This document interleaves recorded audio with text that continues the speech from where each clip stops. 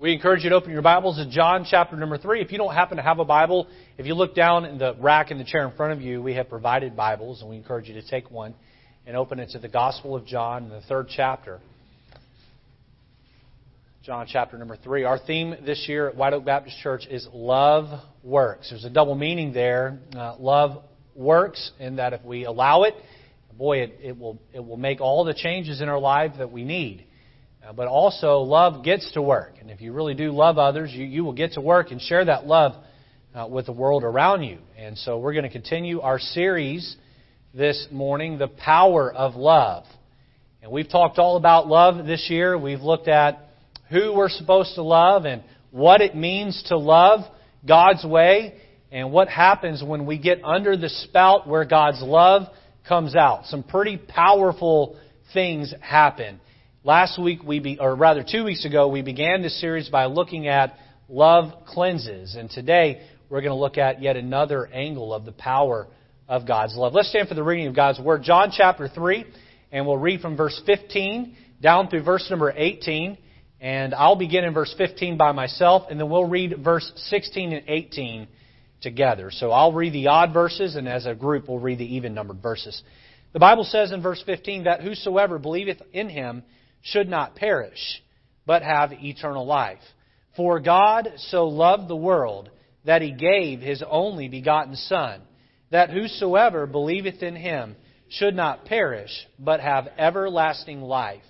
For God sent not His Son into the world to condemn the world, but that the world through Him might be saved. He that believeth on Him is not condemned, but he that believeth not is condemned already, because he hath not believed in the name of the only begotten Son of God. If you would, turn in your Bibles just a few chapters over to chapter 15. John chapter 15, and let's look at verse 13. Another familiar verse, but one that is very applicable to the message today. Let's read verse 13 together. Ready? Greater love hath no man than this, that a man lay down his life for his friends. Again, we'll continue our series, The Power of Love, and today we'll look at this topic, Love Converts. Love converts. Let's pray together. Lord, help us as we look at a very vital and important truth. Lord, I'm thankful for the day that Your love reached down and changed my life. Not just my physical life, my eternal life. And Lord, there may be a person or two here who's not yet experienced that conversion, that transformation that comes as a result of the greatest act of love ever showed to mankind. And so, Lord, if there's someone here who's not yet exercised their faith, their heart faith in You, may today be the day that happens. And then, Lord, for those watching online and those here in the room that have put their faith in You, help us, Lord, to allow that love to continue to convert us into who You want us to be. Thank You, God, for caring for us and loving us so deeply as we take a few minutes today and focus on this and, Lord, some other topics that are tough in nature. Help us to handle it with a spirit of grace. Give us a listening ear and a discerning heart. And may we make decisions for You. In Jesus' name, amen. Please be seated. Before I get into my message, I just want to take a moment and say we are excited that at the end of the service today, we have 4 baptisms. And so our service today is going to go longer than normal. The sermon I have prepared, if I was going to let you out in an hour, which is what we were trying to do, if I was preaching a sermon that would fit that, I'd be done in about 30 minutes. My sermon's going to take about 35 to 40 minutes, and we have a baptism on the heels of that. So I just want to prepare the crowd mentally for what we have happening. Please don't clock watch. Amen. Try to stay engaged in the sermon and let God speak to you today. The word convert. Convert. What does that word mean? Well, it means this. It means to change something or someone into a different form or properties. It means to transmute or to transform. When I lived in Maryland, wonderful Maryland, I was a home inspector for a short time, and I'd go in and inspect foreclosed homes. It was one of the things I did to make ends meet. And what was popular, at least in Western Maryland, where I lived for a short time, is they would take a garage and convert it into a bedroom. Anybody here ever seen something like that done? A garage converted into a bedroom. That idea of converting is to take something that has one purpose and turn it into something else with a different purpose. And when I talk about convert today, I'm not talking about a lateral conversion. I'm not even talking about a step-down conversion. I'm talking about the love of God converting us into something far better and far greater than we could ever hope for or imagine. What happens when someone believes that they are truly loved? I mean, loved passionately, loved consistently, loved unconditionally.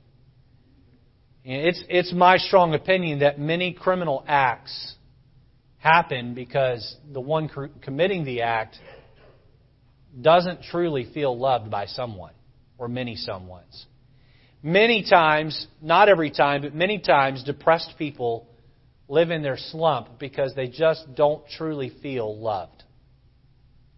Many children grow up and become dysfunctional because they grew up in a home where they really didn't feel loved. The world is riddled with sin. And sin is anything I say, anything I think, anything I do that breaks the laws of God, breaks God's moral code, His moral law. Someone may be sitting here or watching online today and thinking, well, who does God think He is to create the moral law? He's God. He created all this. He gets to make the rules. You don't have to like it. You just have to abide by it.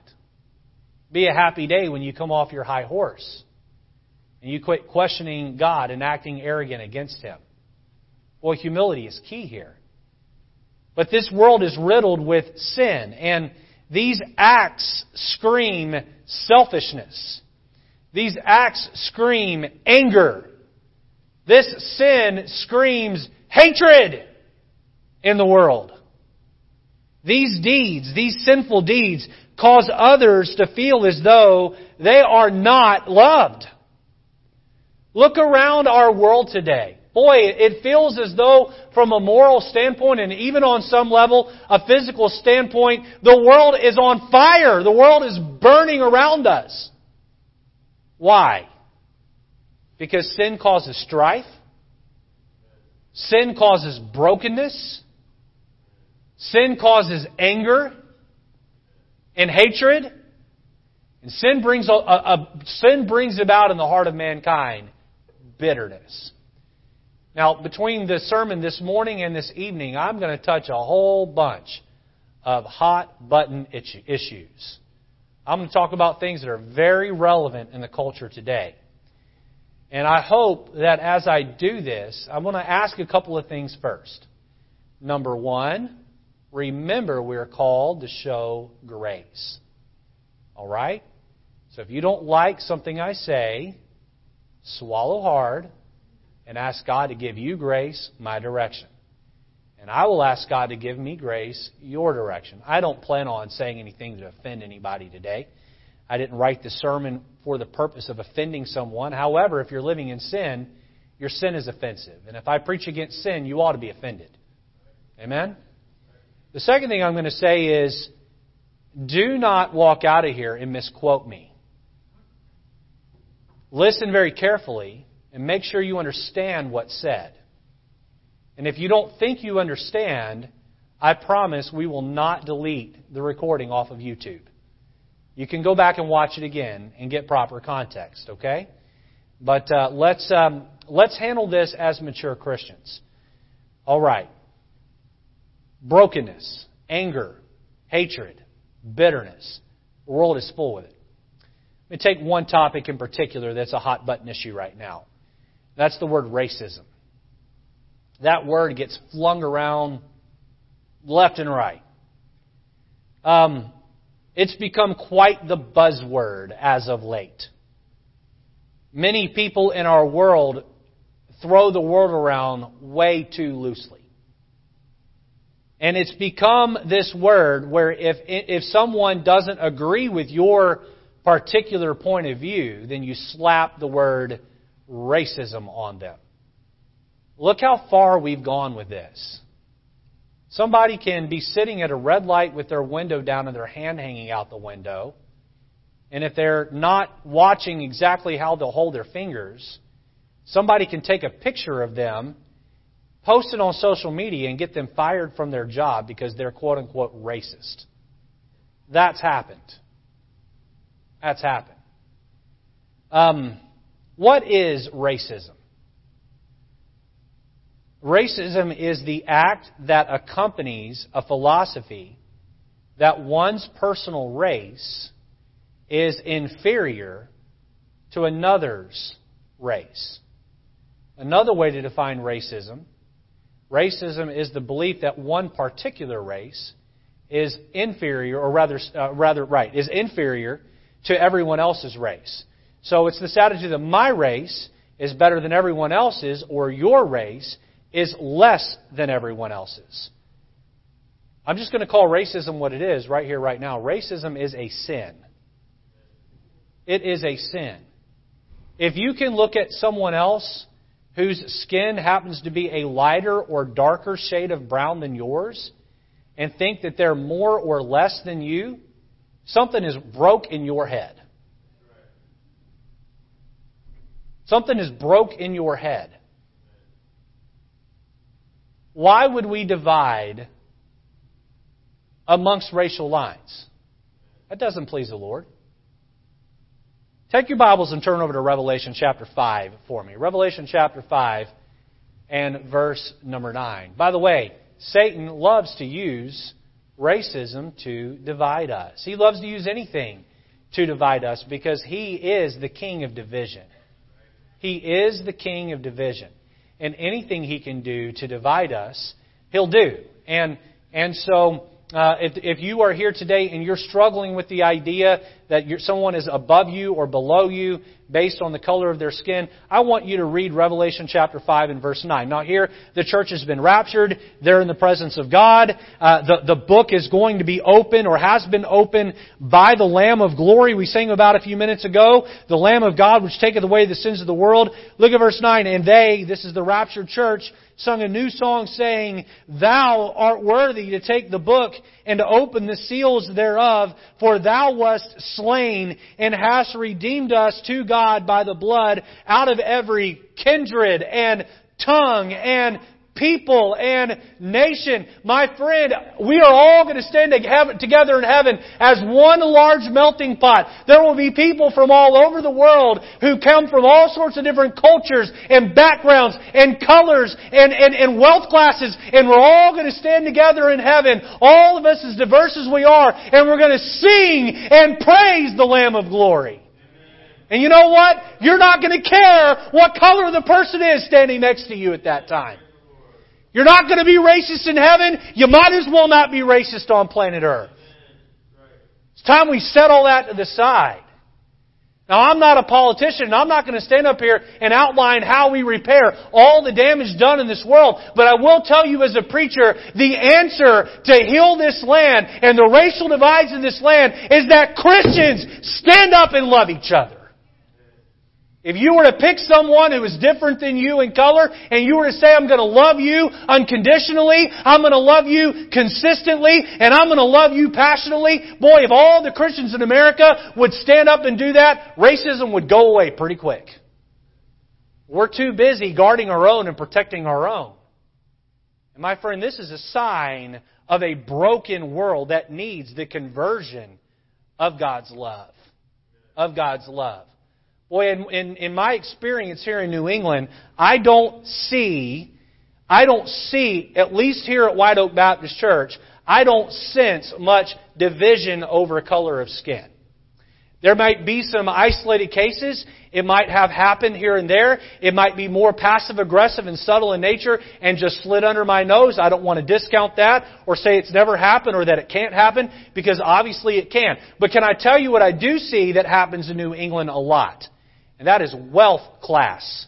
We treat people different depending on their wealth. You could have a black family walk into our church, and as long as they're dressed well and look like they have money, boy, they get treated quite well.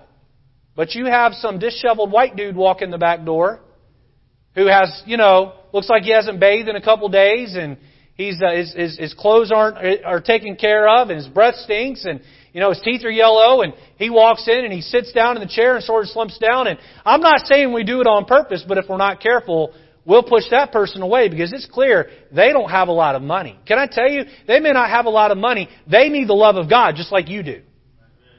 They need you to show them the love of God. They need me to show them the love of God. And let's not just go, I'm going to love on people that are like me. No, let's go out of our way to love on people that are not like us. You see someone who maybe has some rough edges around them. Boy, let's love on them. Why? Because the love of God is powerful. And we get under the spout where God's love flows out, and we experience the power of how it converts us into what God wants us to be. And then we go get others and we bring them under that same love. Really, we become the vehicle that God uses to love them. When the world sees the love of God converting our brokenness into something beautiful, then they will come looking for what we have found. 2 weeks ago, we began this series by looking at how God's love cleanses.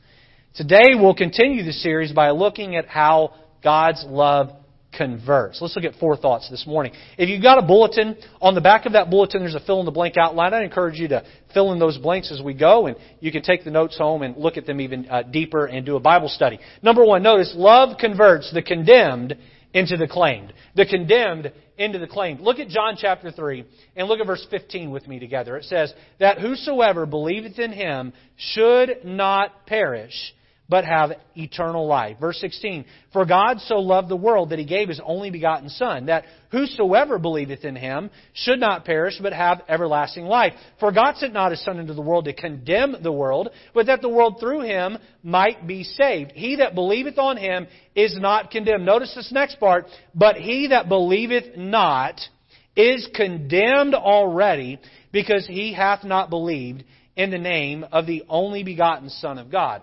There is a fallacy that is taught in many religious circles. There is a false doctrine or false teaching that permeates a lot of religions, and here it is. People want to teach and believe that we're all the children of God. No, we're not. You are not born a child of God. Now, you are born the creation of God, but you are not born a child of God. You are born condemned. You are born under a sin curse. You say, well, Pastor, how was I born under a sin curse? You can write this down, reference down later to look at, but Romans chapter 5 verse 12 says this, wherefore, as by one man, this is speaking of Adam, by one man sin entered into the world, and death by sin. So death passed upon all men, for that all have sinned. How did we get born under the sin curse? Well, our great-great-great-grandfather named Adam, the first man ever to live, with his wife Eve, the first woman to ever live, they were given a moral free will choice. God put a tree in the Garden of Eden and said, you can eat of any fruit tree you want, don't eat of that one. Some would say, well, if God loved Adam and Eve, why did He give them the choice? And the answer is because He wanted them to make a moral choice to love Him back. You see, every day Adam and Eve walked past that tree and didn't eat the fruit. They were choosing God over wrong. But there came a day where they chose wrong over God. And they plunged humanity under a sin curse. Boy, we're all pretty good at focusing on how good we are, but have you ever stopped to realize how sinful you are? Boy, we sin and don't even know we're sinning. We break the moral laws of God every day, most of us, and if not every day, almost every day, and usually several times in a day, and we do wrong, and we have stymied ourselves, we have filthied ourselves, we have soiled ourselves with sin, and God looks at us and says, I can't even look at you because you're my creation, yes, but you're covered in sin, and as long as that sin lays on your record, you are condemned to spend eternity separated from me. And someone says, but if God loves me, What's the answer? And the answer is God has created a way to forgive you of your sins. You're in John 3. Turn back just a couple of pages to John chapter 1 and look at verse number 12. How does a person go from being condemned and really fatherless when it comes to eternal talk, heavenly talk, to being claimed by God? I don't know about you. I don't want to be that person that's on the broad path that has that steep drop-off into hell at death. I want to be that guy from Matthew chapter 7, I believe. Yes, Matthew 7, verse 13 and 14, that's on the narrow path that leads to heaven. So, how do I get converted from condemned into claimed? Boy, I'm glad you asked. Look at verse number 12. But as many as received Him, to them gave He power to become the sons of God, even to them that believe on His name. The title of the sermon today is Love Converts. If you are a Spanish speaker or you have a Spanish Bible, that word become in your Spanish Bible is the word convertir, or to convert. To convert. Is converted into the sons of God. Isn't that great? That we go from being condemned to converted. Condemned into claimed. Fatherless when it comes to our eternal destination, to where the God of all glory, who created us, then adopts us into His family. What is necessary for us to be claimed? What must we do to be claimed by God? Verse 12 lays it out there for us. Even to them that go to church in His name. Is that what it says? Even to them that are Catholic in His name. Even to them that are Baptist in His name. That's not what my Bible says. Even to them that live a moral life in His name. No, even to them that believe in His name. How are we adopted? How are we converted into the children of God? By believing that Jesus Christ lived a perfect life. He died a sinless death on the cross. He became our sin on the cross. Our sin killed Him on that cross. The God-man was laid in the grave. 3 days later, He stood up from the dead. He's alive forevermore, and He's waiting to save your soul. Boy, love is so powerful, it can convert us. Turn back over to John chapter 3, if you will, and look with me at verse number 16. Notice that halfway through the verse it says that whosoever believeth in Him should not perish, but have everlasting life. Look down at verse number 18. He that believeth on Him is not condemned. Okay, Pastor, why should I believe in Jesus? Okay, I see that that's what the Bible says. But sell me, Pastor. Why should I actually put my faith and trust in Christ? That question is answered in the beginning of verse 16. When it says this, for God so loved the world. You know, I could put my name there. For God so loved Richard that He gave His only begotten Son, that if Richard will believe in Him, Richard shall not perish, but have everlasting life. You know, your name fits in there just like mine does.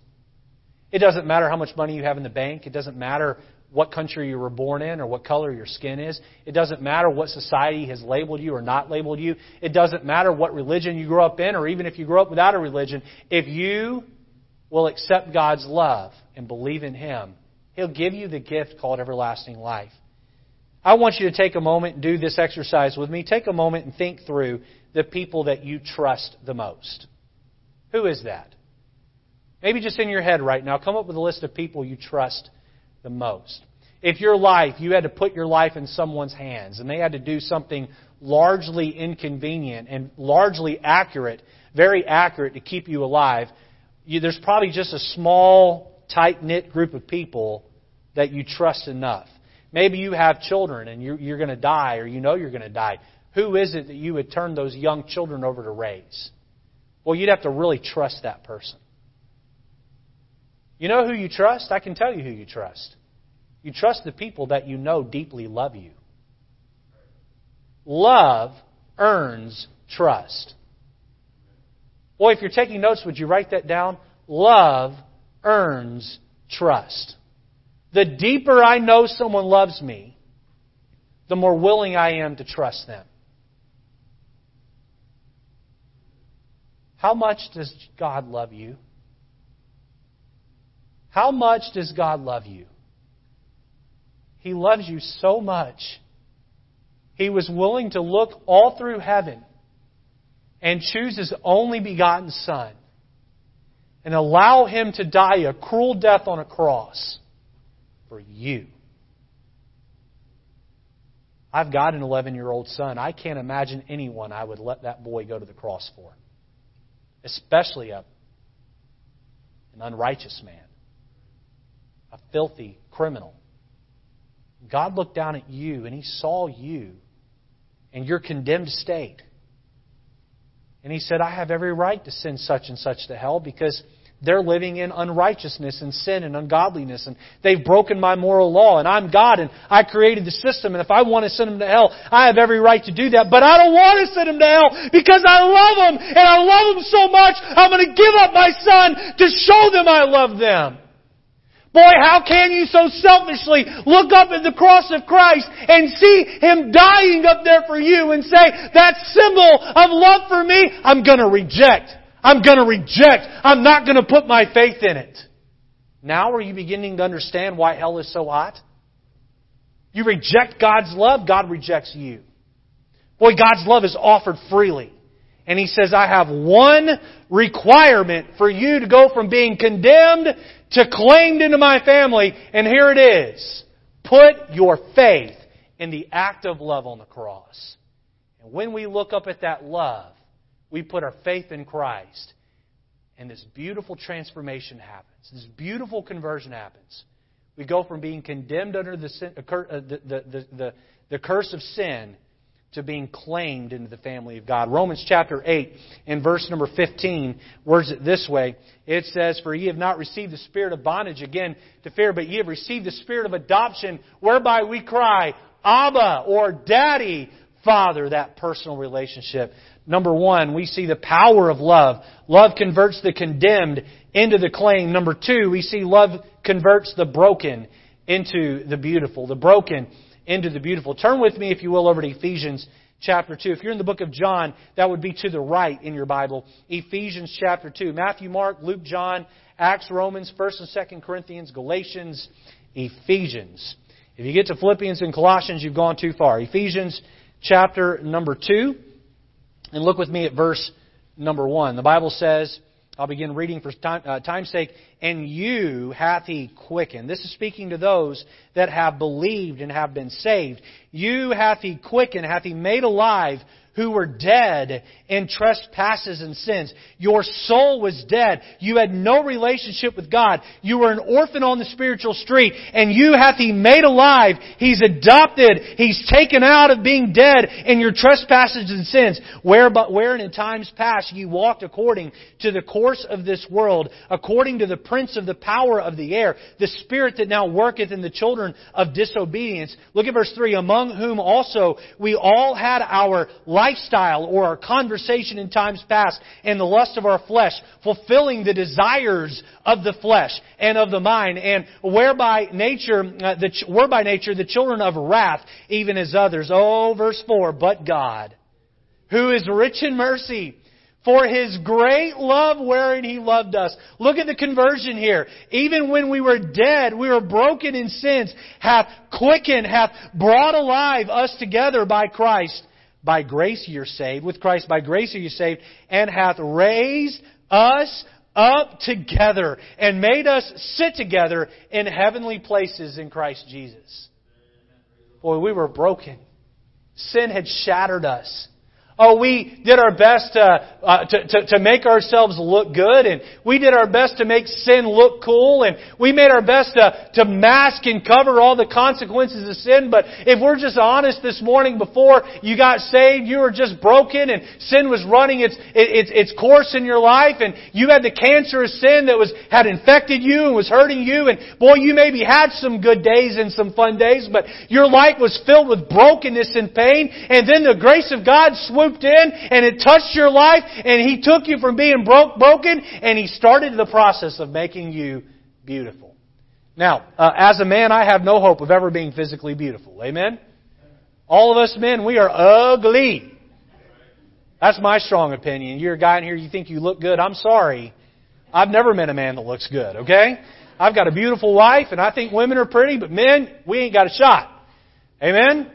We may not be beautiful outwardly, but we sure can be beautiful in the eyes of God spiritually. We can go from being broken to being beautiful.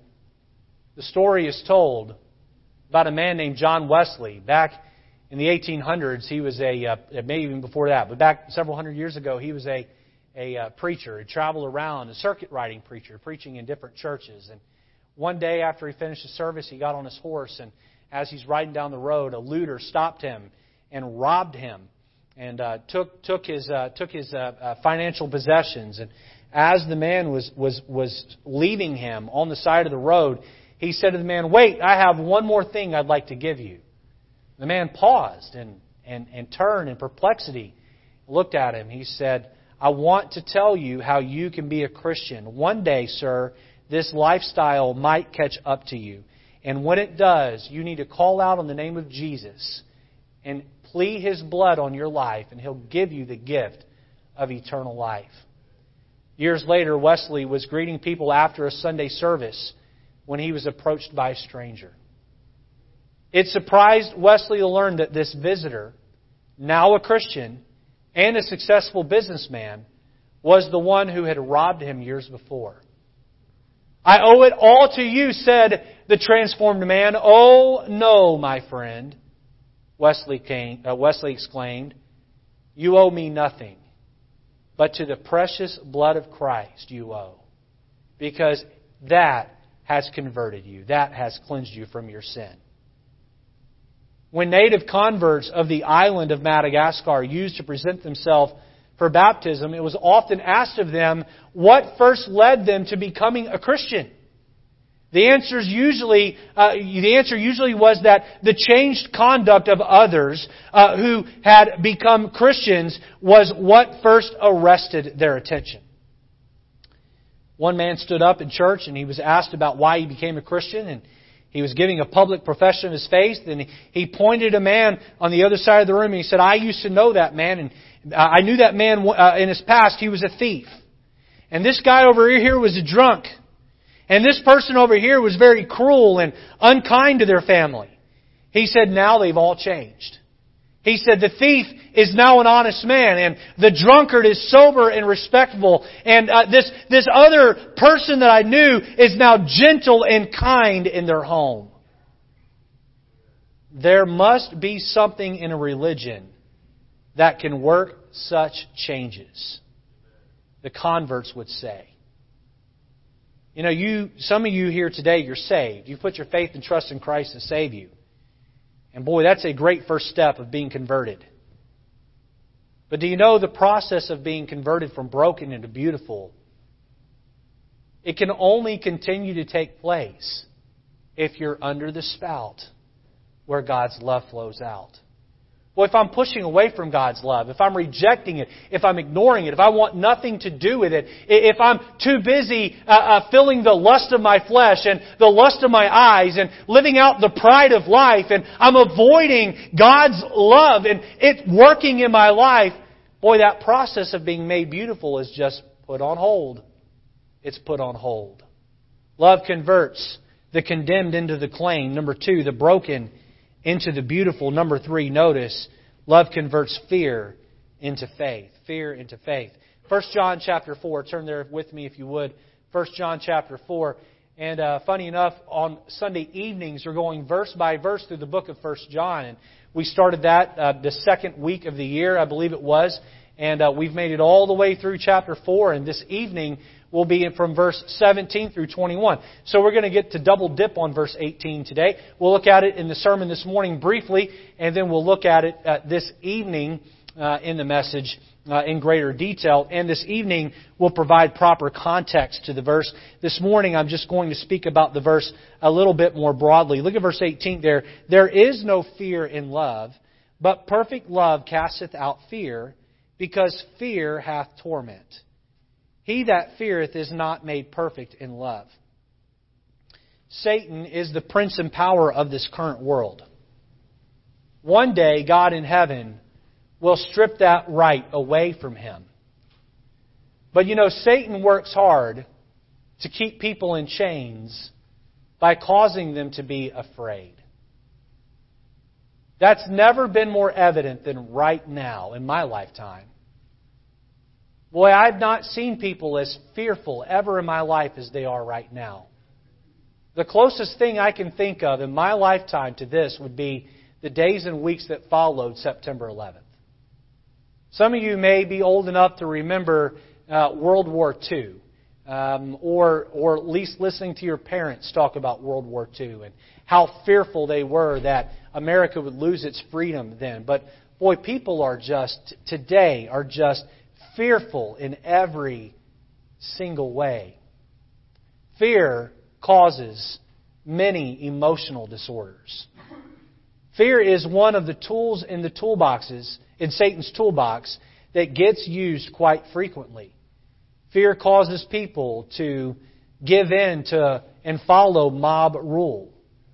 Fear causes people to give up their own individual ability to think for themselves.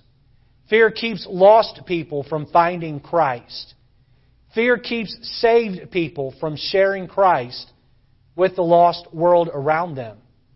Fear keeps good people away from speaking up for what they know is right. You may have heard it said that for evil to exist, all that must happen is for good men to keep silent. But why do good men and women keep silent? Oftentimes because they are afraid. I'd like to take a minute and I'd like to address this controversy going on in our culture of mask wearing. Do I have everybody's attention? Everyone piped up when I said that. Two people can put on a mask. And for one, it can be a sin. And for another, not a sin. Person one puts on the mask because they are afraid. They watch the news non-stop. They fill their eyes and ears with coverage that seeks nothing more than to fearmonger. They put on the mask because they are scared out of their mind they will contract this virus and die. They are in sin. No, not for wearing a mask. They are in sin because they fear this disease more than they are trusting God. Person two puts on the mask because they care for others. They understand that many people around them are fearful. They understand that the mask may on some level offset getting someone else sick. They do not claim to have all the facts or understand all the science, but this person is operating out of a sound mind. While they trust God to keep them safe, they care for their fellow man and fellow woman and want to do their part to look out for the emotional and physical well-being of those around them during this time of hysteria. You see how two people can put on a mask? And one person can do it and be in sin, and another person can do it and be walking by faith? Now, I want to just say this here. Do not get to the place where you're judging or assuming or trying to figure out why someone is wearing a mask. That's not our place. It's our place to pray for the world right now, to pray for our neighbor right now, to be respectful of our neighbor right now, and to care for our neighbor right now. Furthermore, I will add that there are some of you in the room or watching online, you have passionate opinions for masks, and other people have passionate opinions against masks. Can I just encourage everyone not to try to make converts onto their team? Let's not do that. Some of you are, I'm team mask. And someone else says, I'm team anti-mask. And I'm going to create converts. No, I'm going to create converts. Hey, we're playing right into Satan's grip. Satan wants to use this. He'll use anything to divide. Listen, if you see someone in church here and they're not wearing a mask on, you wear your mask and don't you give them a hard time. And if you see someone here wearing a mask and you're not wearing a mask, then you don't wear your mask, but you don't give them a hard time, and you give them their 6 to 10 feet of space, and you be respectful of them, and let's show each other the love of Christ. Furthermore, I want to say this. There's fear, there's faith, and then there's just flat foolishness. How many have seen these churches that get together and have sneezing parties? Right? Some of you are like, what? Yeah, they get together and they sneeze all over each other. That's foolish. That's dumb. We ain't doing that here. You will never see an announcement in the bulletin that next Sunday we're going to come and sneeze all over each other. That's just dumb. Okay? But there are churches not of our stripe. There are churches that do that. Of course, the following week they're handling rattlesnakes on the platform, probably. But that's just foolish. All right? And so we're not called to do things that are foolish. God does not want you to jump off a building and say, I have faith, the Lord will save me. Thou shalt not tempt the Lord thy God. Amen? We're not to do things that are foolish, but we are to walk by faith. God hath not given us what? The spirit of fear. But what has He given us? Power, love, and a sound mind. Amen. I have competition this morning.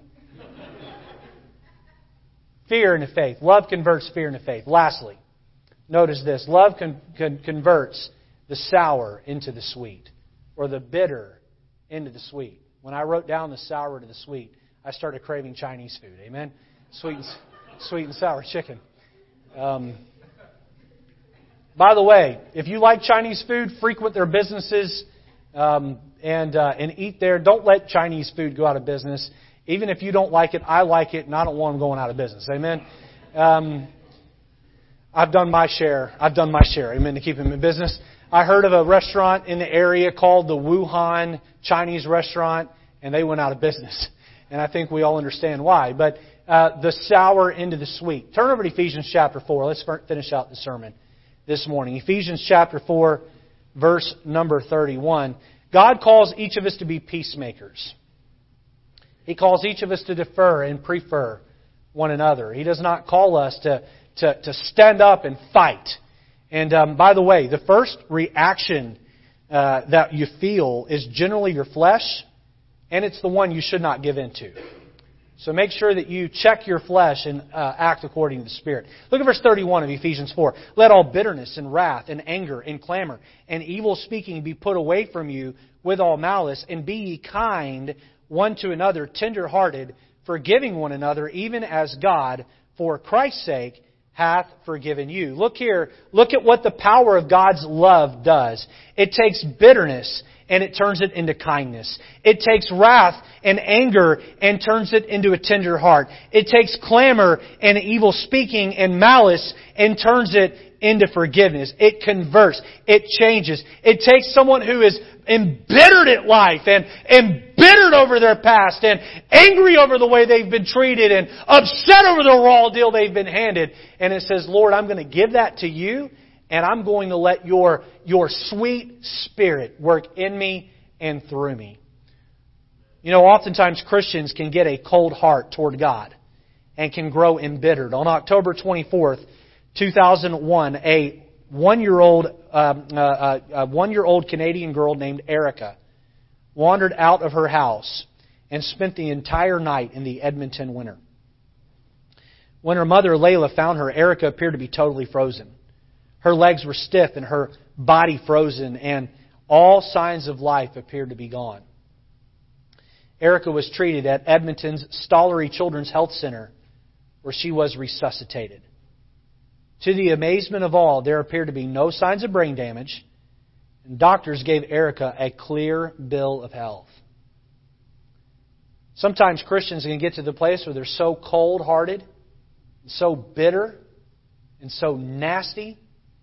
Well, you go through a harsh relationship breakup, or you have someone treat you so terribly, or maybe you're just riddled with baggage from your past that continues to plague your present and your future, and you feel anger and wrath and bitterness and this sour spirit welling up in you, and God wants to warm your heart. He wants to convert that sour, bittered spirit into a spirit that's sweet. I've met my share of Christians. Turn over to 1 Corinthians 13 with me and we'll finish there. I've met my share of Christians who are just as sweet and godly as can be.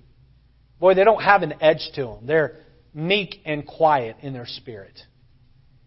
And then you begin to hear their life story and your mind is blown and you think, how in the world could you be so kind and caring and loving after life has been so mean and nasty and harsh and unfair to you?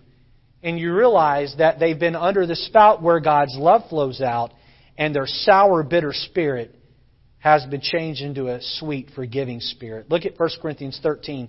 Look at verse 4. Charity suffereth long and is kind. Charity envieth not. Charity vaunteth not itself, is not puffed up or proud, doth not behave itself unseemly, seeketh not her own. Boy, charity's deferential. Is not easily provoked, doesn't fly off the handle, doesn't get angry at the drop of a hat, thinketh no evil. It believes the best in everyone. It gives folks the benefit of the doubt. Look at verse 6. Rejoiceth not in iniquity, but rejoiceth in the truth. Does your social media page say that you rejoice in iniquity or truth? Does your gossiping conversations show that you rejoice in iniquity or in truth? Look at verse 7. Beareth all things, believeth all things, hopeth all things, endureth all things. Charity never faileth. Down to verse 13. And now abideth faith, hope, charity, these three. But the greatest of these is charity. Boy, the power of love. God's love can take the most bittered soul and turn them into the sweetest person. God's love can take someone who lives in tremble in fear and turn them into a person of great faith. God's love can take the condemned who's on their way to hell and claim them to be part of their family. God's love can take a broken life and make it beautiful again. But only if you're under the power of God's love. Some of you here today have broken, bitter, condemned people in your life.